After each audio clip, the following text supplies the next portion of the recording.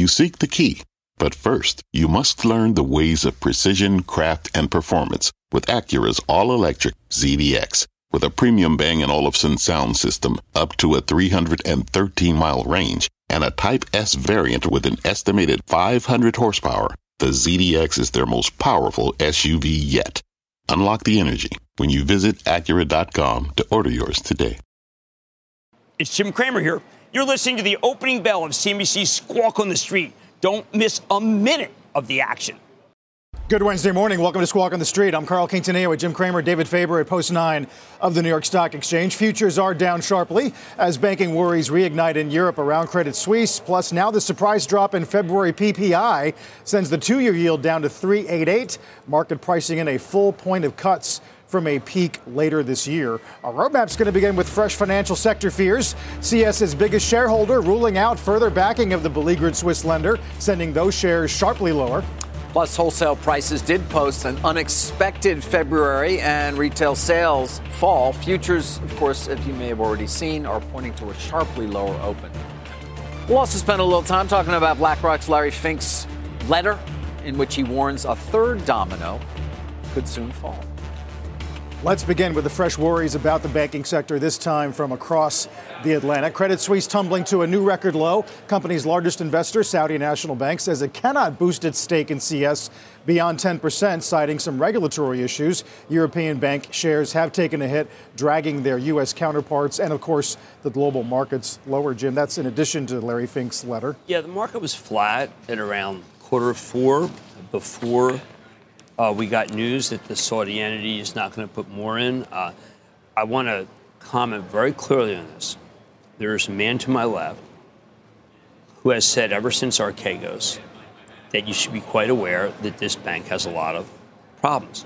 It's more than just mistake prone. So, David, when everyone else felt that these guys were the pristine bank that we knew in the 80s and 90s, you were saying that perhaps it no longer is. Well, they've had a series of missteps and a series of different management teams at Credit Suisse for quite some time. And that has made it very difficult for them to progress. That said, the current management team, which has been in there not for that long, has embarked on a restructuring plan, a cost savings plan that we have talked about. But we've also been talking about Credit Suisse over the last, let's call it 4 or 5 months, because there has been a flow of assets. In this case, you know, we've been talking about banking crisis. It can get confusing. But here we're talking about wealth management accounts, right? This is what their main business is in Switzerland, right. Wealth management. Those accounts have been moving out. That has been a concern. It's been a concern for shareholders. It's been seen in some ways as a barometer of confidence in the overall institution itself. And it goes to the earnings power of the company. It's one reason why the company did raise $4 billion only a couple of months ago, the Saudis being the largest single investor in that new equity raise.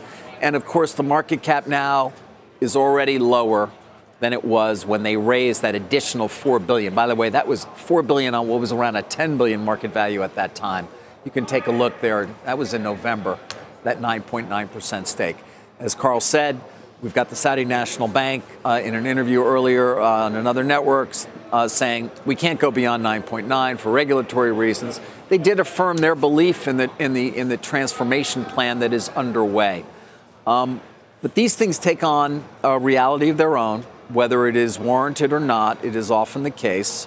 The CDS, the stock price, the questions that continue about outflows from the company in terms of people saying, I don't need my wealth management account there. That's a question mark here. I will tell you guys, though, and obviously, as you might imagine, I've been speaking to a number of people involved with this, close to the bank as well. 14.1% capital ratio is strong. Liquidity ratio of 144% to as high as 150% is quite strong. This is not the banking crisis we saw here with Silicon Valley Bank or Signature, where you're talking about a bond portfolio that's deeply underwater or something else. This goes back to the overall concern, which is people just keep saying, why do I need to bank with you? Why do I need to keep my money there? I can go across the street to Julius Baer. I can go to UBS. Right. They do have, by the way, a very significant plan with the Swiss National Bank in terms of contingency plans that would provide them even more liquidity, should they even need it. But the question, Jim, becomes, does the marketplace need Credit Suisse? And that's sort of where they are in a position where, you got to tell everybody, we're good. We have a strong capital ratio. We have strong liquidity, but it may be ignored. Collapsing here. Well, I do want to ask you, David. I mean, you say, does the market need it? Not clear. Do the Swiss need it? I mean, it is. Remember when Citi was in trouble? One of the many times, but there was one time where it was just not in the interest of our nation to have Citi go on. I mean, is it in the interest of the Swiss government to have this go on? Or do they not care? I don't know is the answer. Again, my understanding is that they have plenty of contingency plans that would not include that, taking them over, but simply providing liquidity if it was necessary, which at this point it doesn't seem to be. This is not a liquidity issue because you're talking more about a wealth manager. By the way, we also know here in the States, they're splitting off what will be once again called First Boston. They've essentially are running the company independently, but the assets have not been put into the new entity yet. That is still probably a few quarters away from being completed. They did complete the sale and take off their balance sheet of all the securitization to Apollo, the securitization business essentially. They have been moving forward with cost cutting, but the market, may be ahead of them. Right. And it can be very difficult to continue to reassure a marketplace that doesn't want to hear it. No, I mean, look, our interest rates are just plummeting. I mean, it's just incredible. And that causes tremendous fear. People are like, wow, what's going on with the bonds? Right. Larry Fink will talk about that. He talks about illiquid situations. Well, one of the more illiquid situations is shockingly the U.S. bond market. The U.S. bond market trades not like it's like a Russell 2000 here. But I would say that the idea that we are like 2011, we're going to sit here and say, I'm worried about X bank in this country because of Credit Suisse, that's just not true. As a matter of fact, if you're a European bank or a European wealthy person, you might want to be selling our stuff to raise capital because it's better than that. We're going to talk a lot about what Larry's. Yeah, that's an interesting point. Of course, not just duration mismatches. That's what we saw at Silicon Valley Bank, for example, right? They went long and they have deposits that are short term in nature, as they quickly found out. But he's also talking about liquidity problems in terms of driving asset owners to increase their commitments to liquid investments. And so what do you do when you got to sell? Well, right. You have to take big markdowns is what you do. Right. Now, remember, I think that was written, I know he updated it, but before you could go to the discount window and before you could borrow against these underwater bonds, so governments, as if they're par. But, Carl, one of the things that happened, I came in this morning, First Republic Bank was up a couple, and I said, someone wants First Republic Bank up. Because you don't move that bank, you don't move that common stock at 5:40 a.m. There's no urgency to it. And you watch these things, you say, oh, please. But the banks that were, whose stocks were in trouble, not the banks, are, I think, clearly coming home to roost again. At a time when a lot of these banks could sell paper and not be nearly as underwater because of this remarkable move in treasuries. So I think that this is a really good time to suggest, if you were selling off of Credit Suisse, that's mistaken.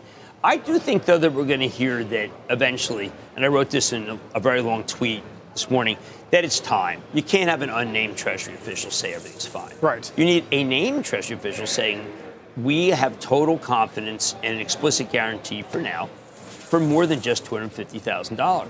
So go try it. So the upgrades today of Schwab at CS, of Discover at B of A, of Truist at Citi, those make sense? Well, I mean, the Discovery, no, because they talked about a dramatic increase in credit losses. The Schwab, I mean, what we had there was a very good interview with our own Sarah Eisen, where the CEO bought $50,000. He had money inflows, okay?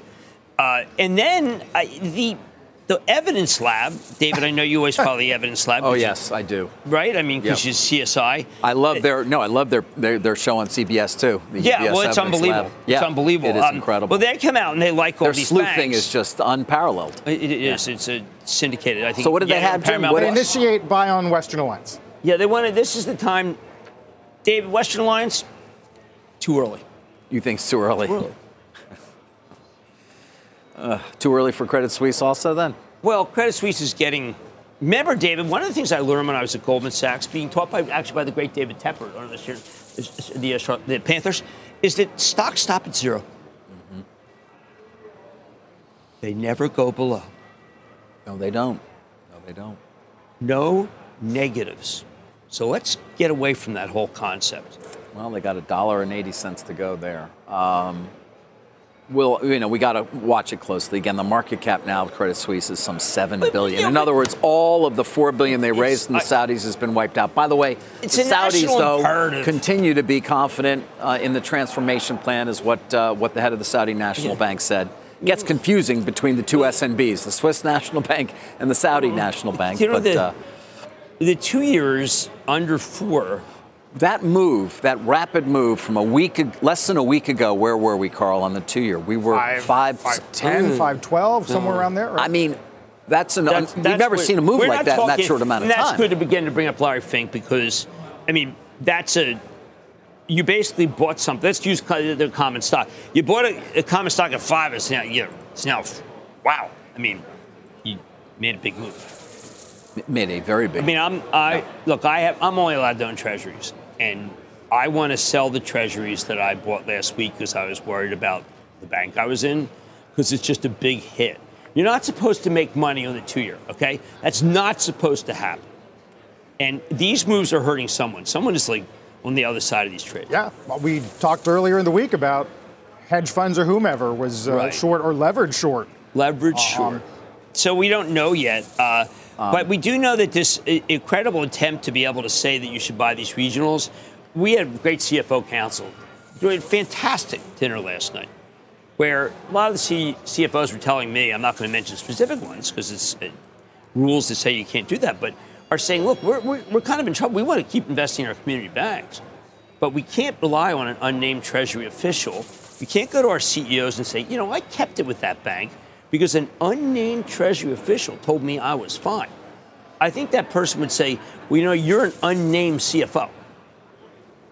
We're going to talk to Elizabeth Warren later this morning about what options Congress has or may not have. Goldman last night did say that the actions by the government likely do stem deposit outflows, and they don't expect Congress to make any changes to deposit insurance caps. Well, I think that there's ways to get around having to go to Congress in a short term. We've seen that. This is Jay Powell, the Treasury. They've all been much more aware that if we wait for Congress, it's too late. And by the way, the one thing that Republicans and Democrats all agree is that their biggest givers are these people at these banks. They can't have these banks fail. Right.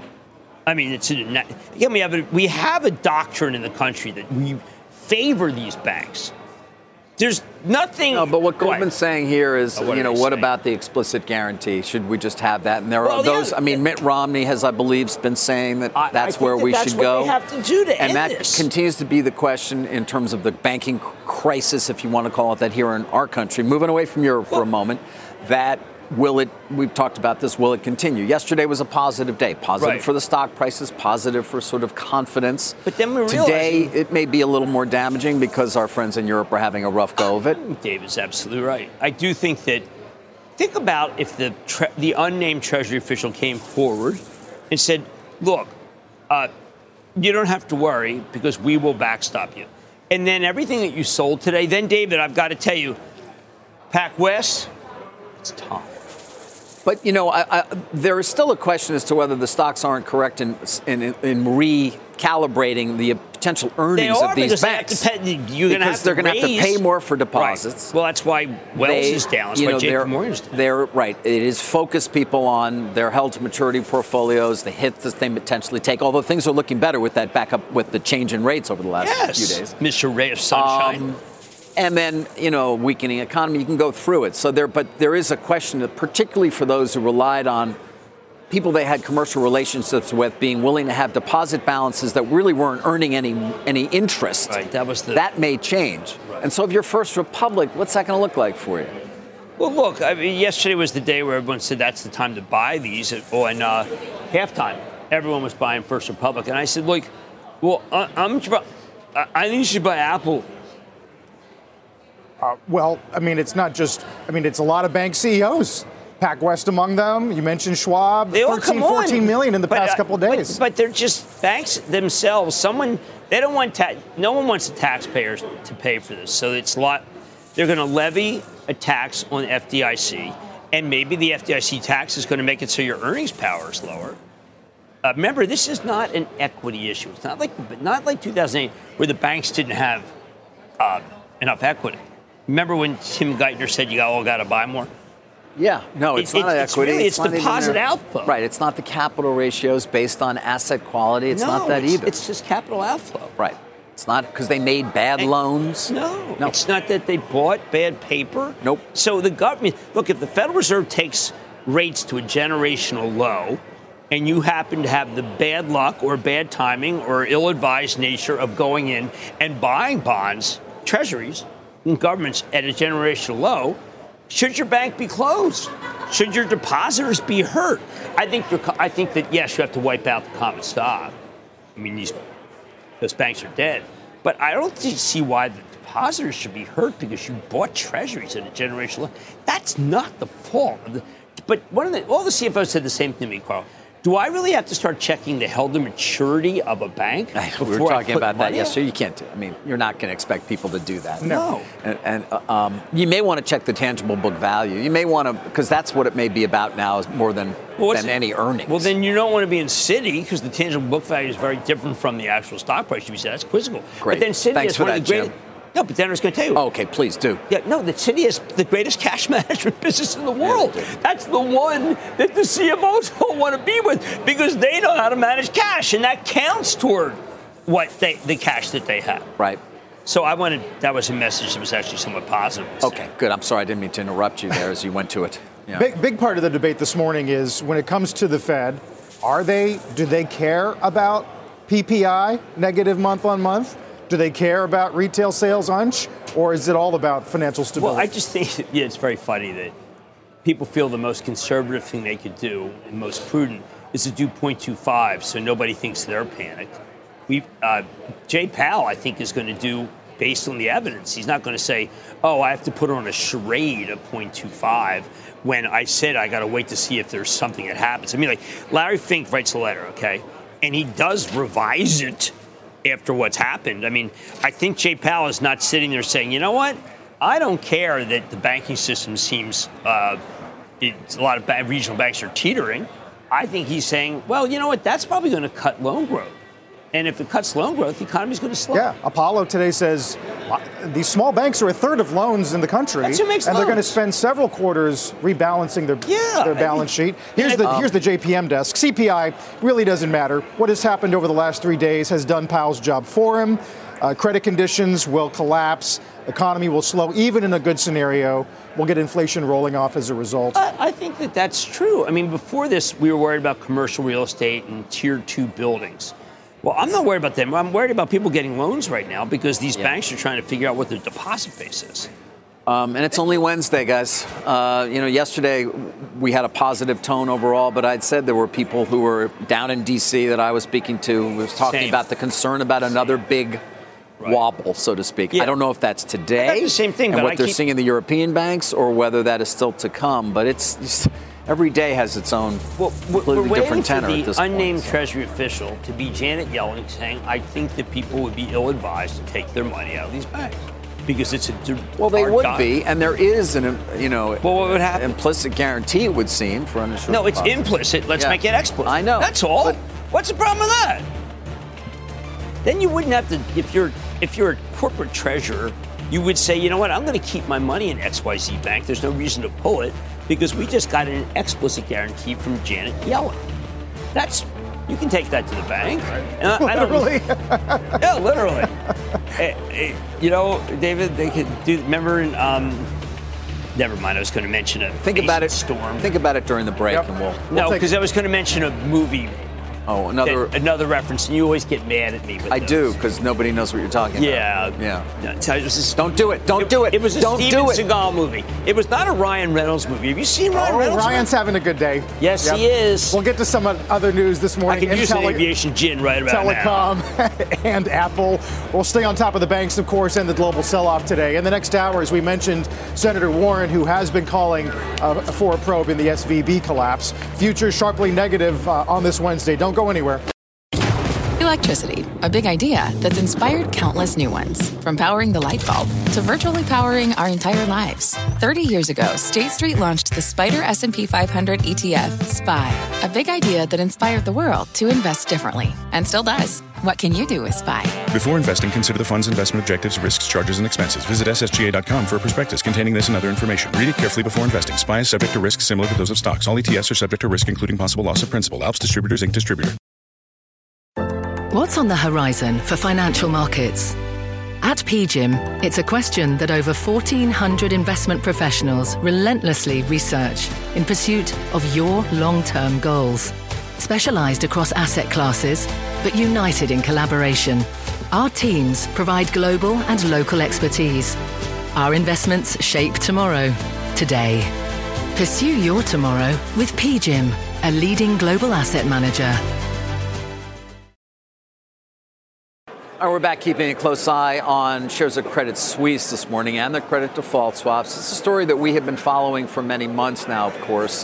The management changes at the bank going back to so many different missteps over years, and the new plan that has been put in place by the current management team to cut costs, to hive off the investment bank here in the United States, to sell the securitization portfolio as they have to Apollo. None of it, though, enough to instill enough confidence in the marketplace, perhaps, to keep people from taking their assets elsewhere. And that's where we're focused this morning. Now, listen, this is a company that has a strong capital ratio, 14.1%, strong liquidity ratio, 144 to 150% of their liquidity needs. None of that seems to matter right now. Earlier this morning, our Hadley Gamble over in Europe did speak to Credit Suisse's chairman, Axel Lehmann. This was before the action we're seeing right now, but take a listen to what he had to say. For you specifically at Credit Suisse, would you rule out some kind of government assistance in future? That's not the topic. Look, we are regulated. We have a strong capital ratios, very strong balance sheet. We are all hands on deck. So that's not a topic whatsoever. I think one of the key questions, though, continues to be what are they seeing in terms of outflows or not? Because that's what the market had been focused on. They had largely stemmed the account departures after a very bad October and November. But you have to believe in this current environment, that may have changed, even if it's not warranted, as we can say over and over again. And I'm sure that as Mr. Lehmann or Ulrich Korner, the company's CEO, would happily say as well, in their belief, it's not warranted. Right. Well, let's think about all the bank crises. Let's go back to 80-82. No savings and loans said they were in trouble and needed bank assistance. 1993, no bank said it needed assistance. 2006, no bank. 2007, no bank said it. There's no bank that would ever say they need assistance because it wipes out the common stock. So, Carl, I mean, I think you have to do that denial if you hope to have some sort of financing. But it would behoove me to say that who would buy it at $1.80 if you said we need government assistance? Because the moral hazard of having anyone who buys it at $1.80 making any money is just too great. So an insurance can't be made. It's not up to, at a certain point, it's not up to the person who's running the bank. It's up to the person who's running the country. Right. And this is a storied institution that would not make the Swiss look good in the Swiss of other banks. We'll watch it, obviously, falling below 2 this morning, a record low. We'll talk about some oil as well, 68.50 this morning. Just collapse. That's fresh lows for the year going back to mid-December. Dow futures are off their lows, but not by much. We're back in a minute. Let's get straight to the point. You want to grow your portfolio to fight rising costs of inflation or pay off your debt or anything standing in the way of you and financial freedom, right? Yahoo Finance, our sponsor today, can help. For more than 25 years, Yahoo Finance has been helping great investors like you. Whether you're a seasoned investor or just looking for tips, Yahoo Finance makes it super easy by putting all the tools and data you need in one spot. Yahoo Finance takes a holistic look at the financial news cycle, including breaking news, original editorial perspectives, analyst ratings, independent research, customizable charts, and more. You can securely link your brokerage accounts for a unified view of your wealth, including 401k and other investments. That's how Yahoo Finance gives you insights and helps you take a look at your wealth in its entirety. That big picture perspective is what great investors need. For comprehensive financial news and analysis, visit the brand behind every great investor, yahoofinance.com, the #1 financial destination, yahoofinance.com. That's yahoofinance.com. Let's talk some markets here. Obviously, it's going to be an eventful open. We mentioned oil before the break, Jim. Got to 69.76. Yeah, I mean, that's a combination. I think Europe is obviously slowing as we think about it, maybe America, but we're in a deflationary environment, and all commodities deflate. It just doesn't matter. It's just what happens. I think that people are, the take your breath away trade right now is treasuries. And I think the people's view of treasuries is that there's going to be a stopping in commerce. If there's going to be a stopping in commerce, then sell anything that is boosted by commerce, and that's oil. Plus, we also know that from the IEA that the Russians are pumping much more than we thought they could. The oil stocks were among the strongest performers yesterday. Well, I mean, on the drone crash, there might have been some geopolitical jitters, yeah? I think, what I'm going to caution people is that whatever you see on your screen now may not be as bad after Europe closes. But it is a little daunting to see so much deflation in front of a Fed meeting where we talked about inflation. And Larry Fink talking about steady and persistent. It's true. Larry sees 3.5 to 4 for the next several years. Going to be stubborn. Not a new view from Larry, but reiterated today in his letter. I always love his letters. They're incredibly thoughtful. I know everyone wants to focus on what he says about liquidity issues, but once again, he spends a lot of time talking about climate control and climate change. And look, that was a big issue. And he goes over and says, listen, I'm trying to make as much money for you, which is why I am worried about climate risk. This was the definitive piece, which just says it's not about how he feels, it's about earnings per share. And that's quite effective. I don't want to overlook that. I'd be wrong to overlook that. 38.65 here at the open, and the Dow down about 480. Meanwhile, Jim, JP Morgan adding to their underweight on equities. They were already underweight given some of the concerns they've had for a while. B of A yesterday prefers cash this year to stocks because they're looking for total return of 2 to 3 on the S&P. I think that cash is earning less than it was a week ago. I understand why everybody's very bearish. We had a horrible thing happen this weekend. We dodged a bullet. I do know that when Quintanilla, Illinois failed, now we're going back to the 90s. Now it's one of the largest banks in the country. That you then had a run in the stock market that was up, that was so dramatic that it was the ultimate clearing event. We were worried. I do think that if someone comes forward from the Treasury and just says, look, it's way overdone. We're monitoring. We understand that interest rates have come down dramatically. If banks want to go right now and refinance, we'll stand by them. But, David, it takes someone to come out loud from the administration and say that we will make it so that deposits that are in banks that are smaller than the big ones, the SIFIs, are fine. Right. Well, that would calm any other fears. Although, that said, what was done on Sunday should be enough to actually make people feel comfortable. But it should be, and it could be. But if you're a CFO, how can you justify staying with a bank where you don't know what you have to look at their held to maturity? And by the way, can we just say some of the CFOs last night were all unified that those who yelled fire using Twitter may have bordered on the irresponsible. Yeah, that's been going around. Yeah. Well, Jim, S&P yesterday, they said we did put FRC on credit watch. Right. But we don't see ourselves adding to that list because we're not seeing the deposit outflow, at least as of this moment. I mean, as one major banker told me, it's BAU, Jim, of which I was Googling frantically. It's business as usual. That said, we don't know the numbers. I mean, we haven't gotten numbers. First Republic, you're not going to give us numbers. I mean, is JP Morgan going down? To. Is JP Morgan going down?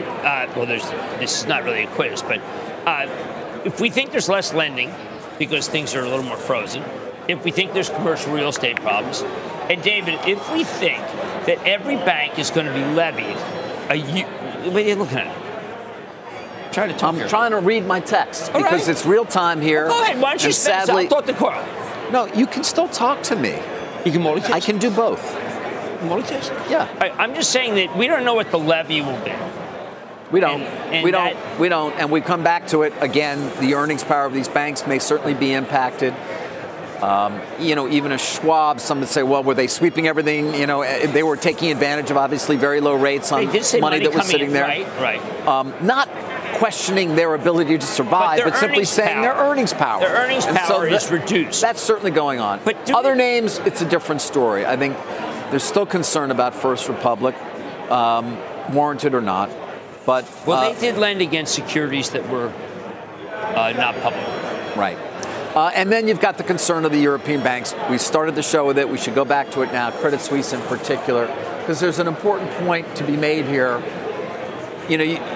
which is, to Jim's point in a sense, if you are a counterparty, you're always looking, well, how much do I have there, and do I need to increase my margin requirements when dealing with Credit Suisse? Thank you. That's really a big issue. If you increase your margin requirements, where does that come from? Well, that depletes their capital ratios to some extent for them, liquidity, and so that becomes an issue, and it keeps building on itself. Right, but these are things that if you're a money manager, you kind of don't want to worry about. I mean, you just say, you know what, I don't need this trouble. I want to get away from the banks. They're too risky, Carl. That's just kind of the way money managers work. It's not like Netflix is down $5. Right. Actually, we got a new call on Netflix. Oppenheimer reiterating a buy, 415 target. Their basic point is less competition because others are focused on profitability. Right. I thought that was actually a thoughtful note. I think that the thoughtful notes are coming from away from finance, because what happens is that there's money that gets sold, and then it's going to be put somewhere. If you see rates where they are, which is a dramatic decline, then suddenly you say, wait a second, that yield that I was getting that didn't look competitive from a major company is a lot more competitive today. So I know about the call into cash, but that was a better call last week than this week. Yeah. How about, housing's working. I don't know if that's Lennar or was rates. She's Stuart Miller. Anyone who was on that, last, they do a conference call this morning, but their release was rather incredible. They're doing very well. Now, the overall market is down. The stock was up 4 last night. But they're in this environment where the Fed is doing everything it can to cool housing. Good luck. It's not happening. Housing remains very strong. Once rates dropped, they actually were very Well, then rates dropped in February, so then orders spiked. We asked Spencer Raskoff about that yesterday. Yeah, Spence. We wanted to know if the reaction function would be the same as we saw in the first part of the year. Would it be?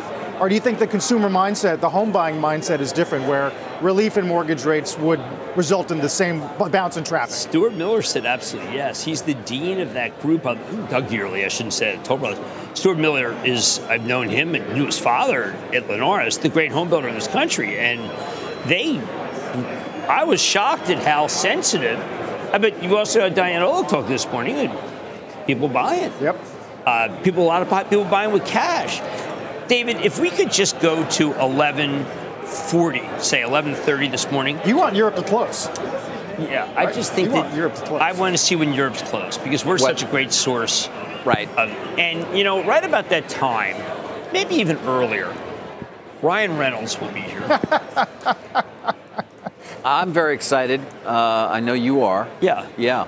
Well, because he's a great man, and I don't think that... I know it's not time for levity, Ted Lasso, but there is a life outside of this where there are companies like Mint, which is being bought for more than $1 billion, which is Ryan Reynolds' company, by Mike Sievert, whom I know you care for at T-Mobile. That's happening today. That's happening whether the Swiss make better cuckoo clocks than anybody in the world. You can ask Ryan, where is he going to put that money? Will he deposit it at a regional bank or perhaps remember, he's Canadian. A lot of people thought that RBC was going to buy Remember that rumor? Yes. Who floated that? I don't know.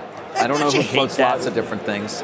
But in a market like this, by the way, you do need to deal with rumors as well that can be obviously incorrect, but still have an impact. Right. Because there is a lot of fear. But there, again, I go back to, we're worried about Credit Suisse, but when the Saudis pulled out is when this market dropped. Otherwise, we have they didn't pull out. Well, said they're not going to buy more. Right. The Saudi National Bank owns 9.9%. They were the big buyer when the company sold $4 billion worth of new stock only a couple months in November. Obviously, the market cap now that's all gone. That money's gone away. But that was to help with the plan here, the transformation plan that is underway at Credit Suisse.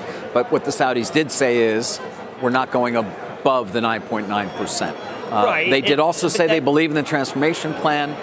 But again, with Credit Suisse, despite what are strong capital ratios and potentially strong liquidity ratios, you have to worry about counterparty risk, counterparties increasing the margin requirements, which puts pressure on them, and you just got to, liquidity. And I'll tell you what, it ends up being hour by hour in a situation like this. But I want to get away from that for people at home. Okay. Because they don't want to trade hour by hour. All right. I mean, I'm just saying, at Credit Suisse, it's hour by hour. Oh, for them, you heard even the chairman's like it's all hands on deck. Well, you keep mentioning about the ratios, which tells you that someone should come in. I just think if the government were to go by, look, the Saudis saved Citi at 5. That's obviously not going to happen because the Saudis are not saving.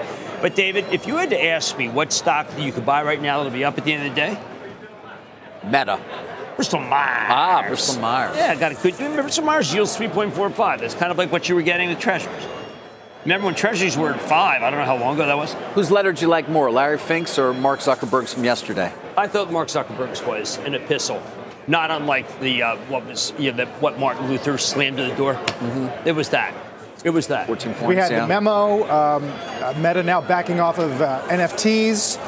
The glowing sell side calls yesterday. I think Evercore called it a slingshot EPS opportunity. MoffettNathanson raised their amount of money that they think they're going to save. We're talking about $7-8 billion they can save. So even if the revenues stay flat, there's an explosion. Some believe that with TikTok on the ropes, maybe revenues don't stay flat. Maybe they accelerate. I understand that Instagram is doing very well.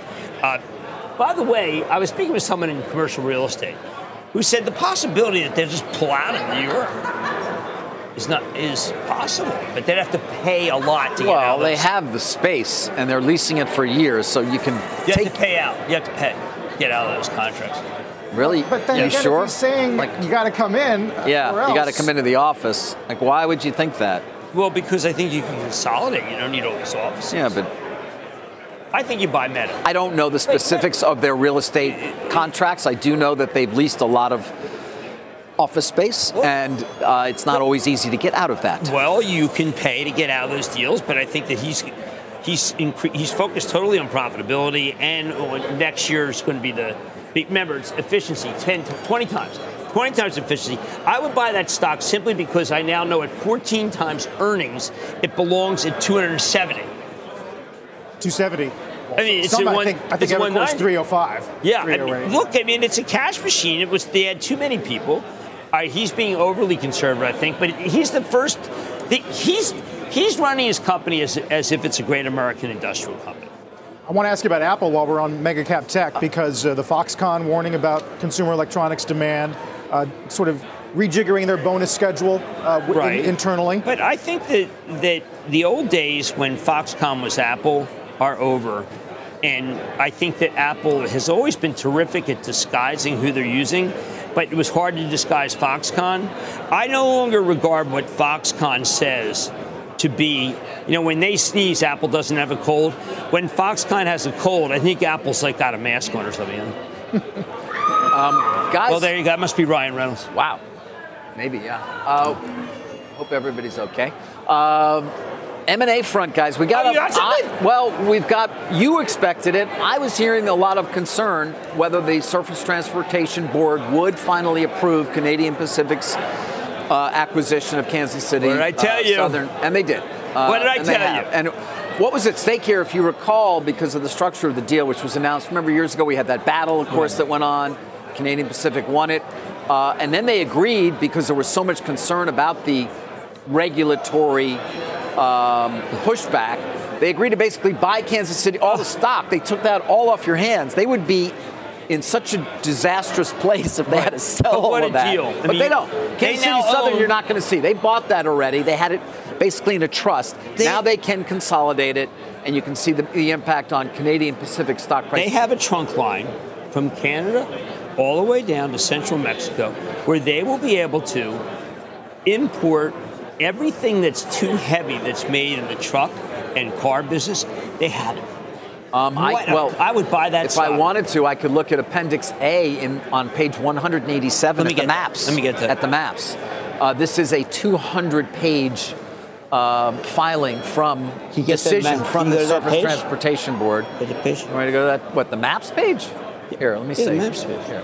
No, 187. Yeah, I'll go to it. This is an amazing transformational deal because KSU is one of the greatest railroads. Look, the Necas River Bridge. See that? See how far it goes to Mexico? Oh, Do you have the Mexico? That. Beaumont, Texas. No, it goes to Mexico. All right, I don't know. Wait.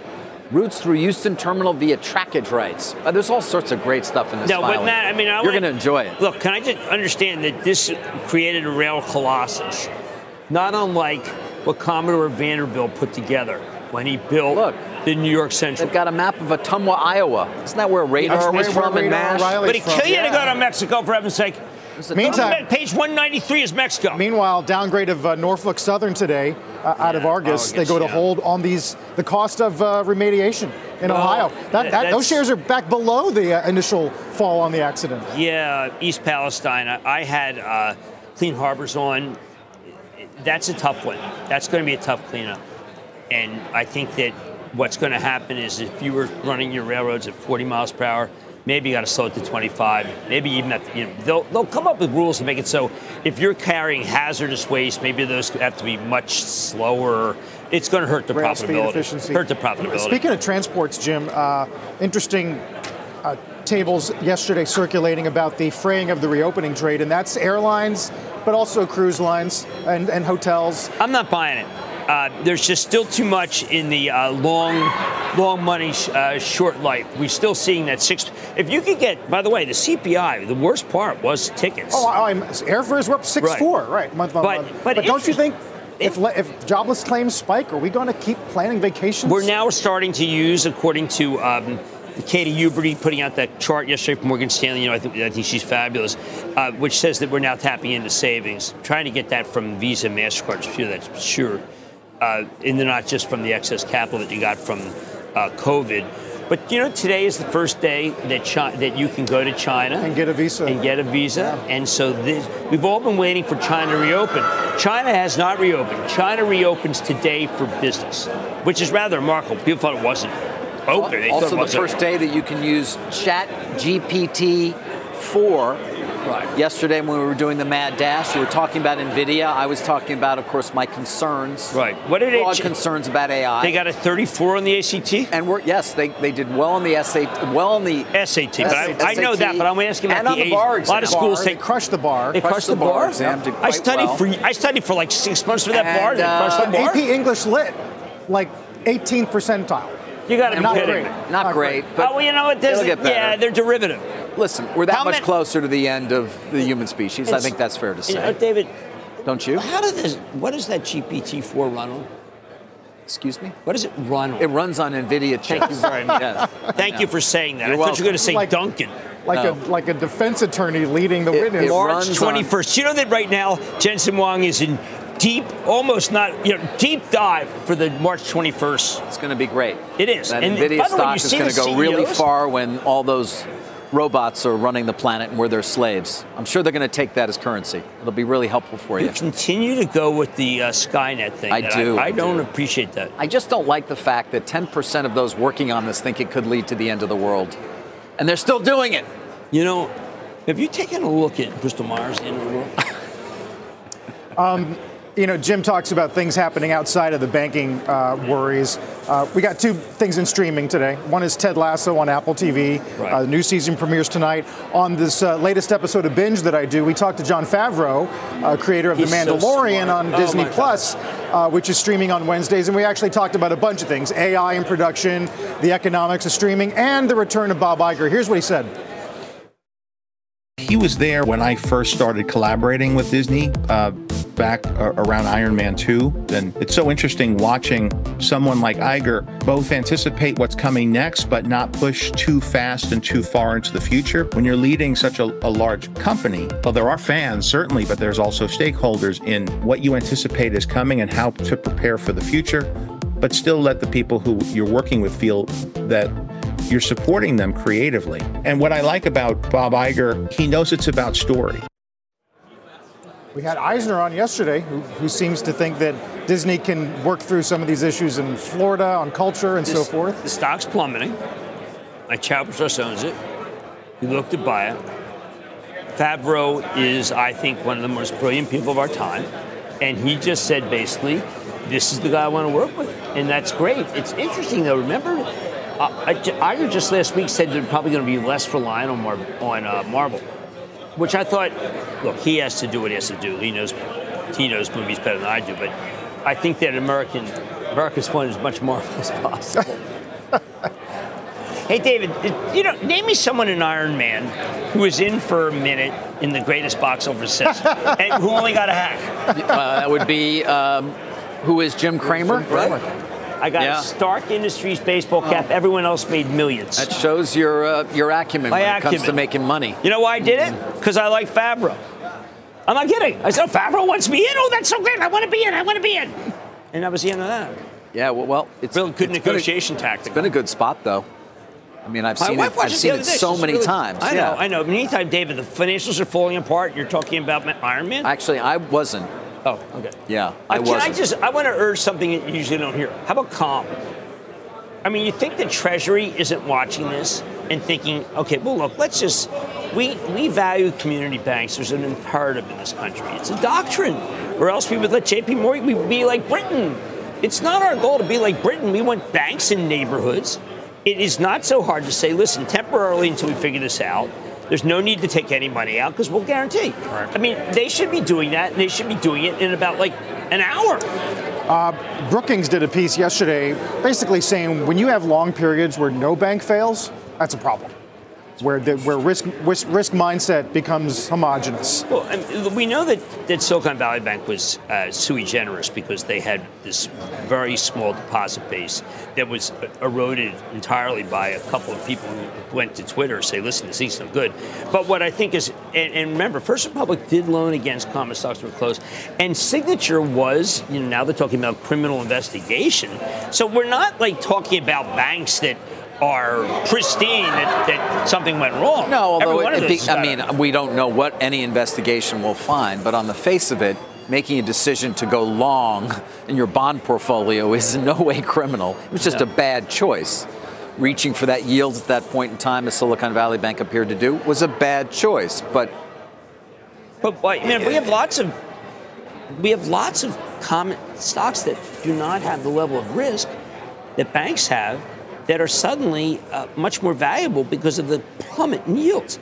I mean, for the Chapel Trust, I was telling people, club members, and many, we do this home stretch, we do the morning meeting, that, look, we built the portfolio with the idea that interest rates were going to go lower in the short term.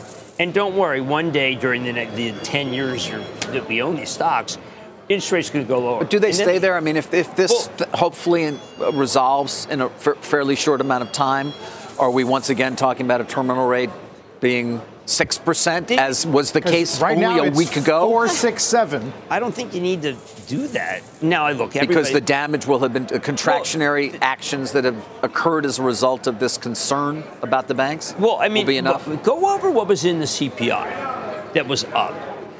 It's the area that you thought. It's still travel and leisure. A lot of the other CPI, even, by the way, foodstuffs were down. Yeah. So CPI could roll over here, and commercial real estate could roll over, and loan growth could go over, and startups could decline. And oil and commodities, and M2's already negative. When does Jay Powell say, okay, look, I'm winning. My strategy's working, and I'm going to stay the course. Let's have it keep working. Why isn't that? 2 weeks ago, if we had these numbers without the crisis, we'd say, geez, it's really going the Fed's way. He's got a soft landing going here.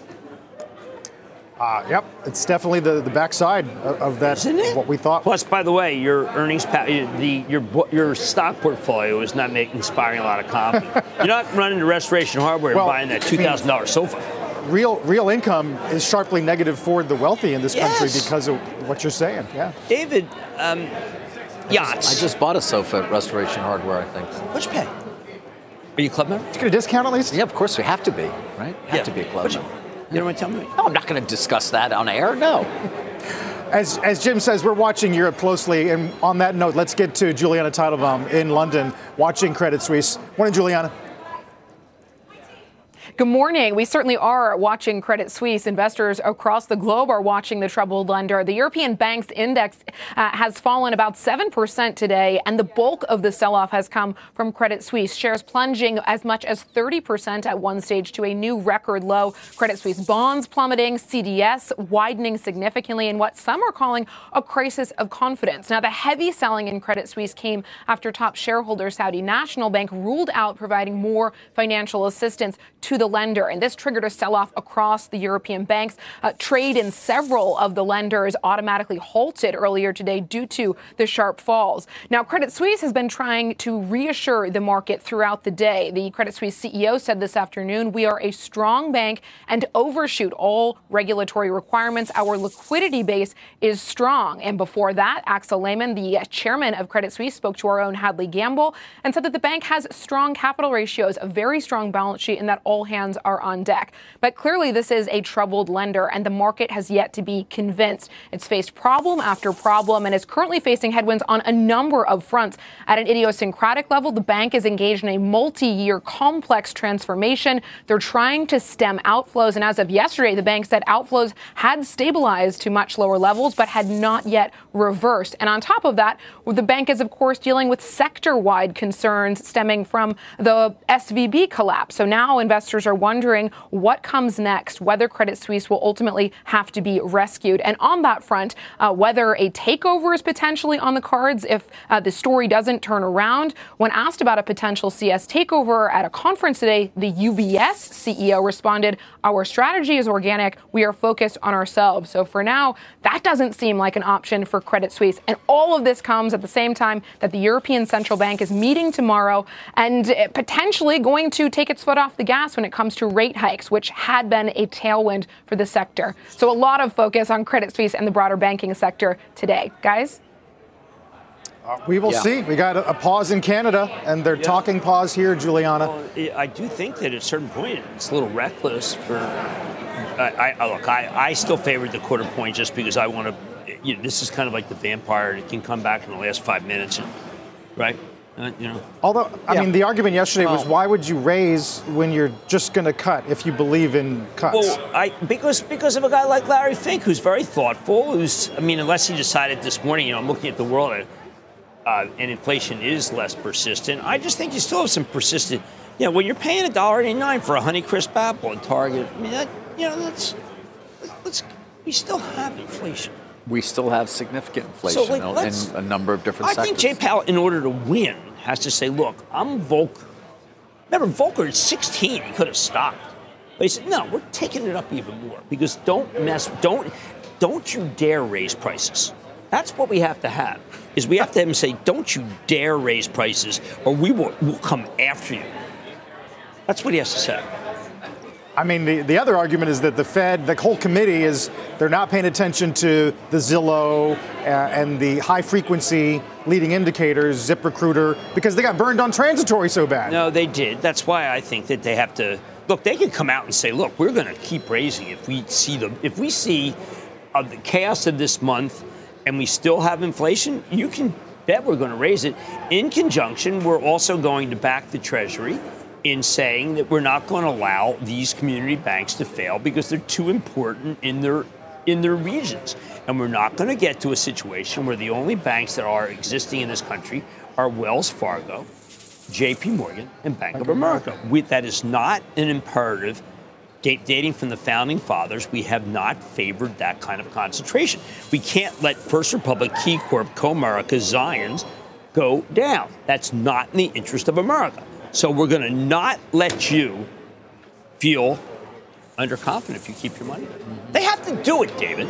Those and banks to those are who would the say, well, backbone that of our allows for country. moral hazard, that allows Moral these hazard. banks to, that allows, Moral hazard. I'm Why just don't we saying the other side, Ken Griffin, you heard, that allows these banks to pursue risky lending, all sorts of risk-taking behavior they otherwise would not. By the way, that may very well not have been the case here, although there are a couple of banks that were particularly concentrated, whether it in their deposits that were clearly more fleeting than they had anticipated, or on their asset side. Look, it's not in our interest to have that regional bank. It's not in the national interest. There's a doctrine, that those banks should exist. But the Fed's first thing is to make sure they maintain financial stability. So, if they feel things are really not looking stable, are they still going to raise? If an unnamed Treasury official said that we're fine, this is a really good time for that unnamed Treasury official to name themselves. It's not hard. I mean, it's irresponsible to continue to say I'm unnamed and I'm fine. It's irresponsible of the federal government and Treasury to sit here and say to the press, you're fine, but I'm not going to reveal who I am. That is just not the government right now. That Treasury official is being very irresponsible. That really sticks with you, doesn't it? You just you won't let go of that one. Because I met with Sarah Eisen. How many CFOs did we meet last night? She's over here. And everyone said, well, look, an unnamed I'm going to go right to the CEO and say, look, I'm okay. An unnamed Treasury official said I don't have to do a thing. Oh, really? Well, why don't you go spend 5 days a week out of the office? You know who's on Mad tonight? I don't. Tell me, who's on Mad Money tonight, The coolest Jim? guy on earth. Really? Yeah. Daredevil. And I think that, oh, my God, I really do have him. I think Andrew Ross Sorkin was shocked when I said I had him. Yesterday, Sarah Eisen had Schwab, and I thought that was a great get to have Schwab CEO, until I saw that I had Ryan Reynolds. Then you felt better. Yeah. He did sell his company for $1.2. Yes. I mean, look, there are things happening at all times that are good. A guy starts a company at $1.2. He also had aviation gin. His father's Canadian Mountie. We're counting on the Canadians to bail us out. They're bailing out our railroads. I say, oh, Canada, partner. Been in Toronto lately? I have not. Cool as all Canada. Is it? You ought to take a trip up. I'm all about Canada. When I think of David, I always think Canada. Yeah. I once went up because there was a sale at Hudson's Bay during my horrible hedge fund day. Yeah. You went up there? Yeah, because of the dollar differential. Yeah. We'll go to Hudson Bay. Get some nice suits. Right, we'll see you tonight, Jim. What are you wearing today, 6 Jim? p.m. Eastern time. I'm doing icy. We're getting some data of inventories in NAHB. You've been listening to the opening bell on CNBC's Squawk on the Street. This podcast is supported by FedEx. Dear small and medium businesses, no one wants happy customers more than you do. So you need a business partner just like you. Like FedEx, who understands your passion for serving your customers because they have the same commitment towards you. That's why FedEx offers you picture proof of delivery, packageless and paperless returns, as well as weekend home delivery to 98% of the U.S. on Saturday and 50% on Sunday. See the FedEx service guide for delivery information. What's more, FedEx Ground is faster to more locations than UPS Ground. Trust FedEx for timely deliveries. See what FedEx can do for your business. Absolutely, positively FedEx.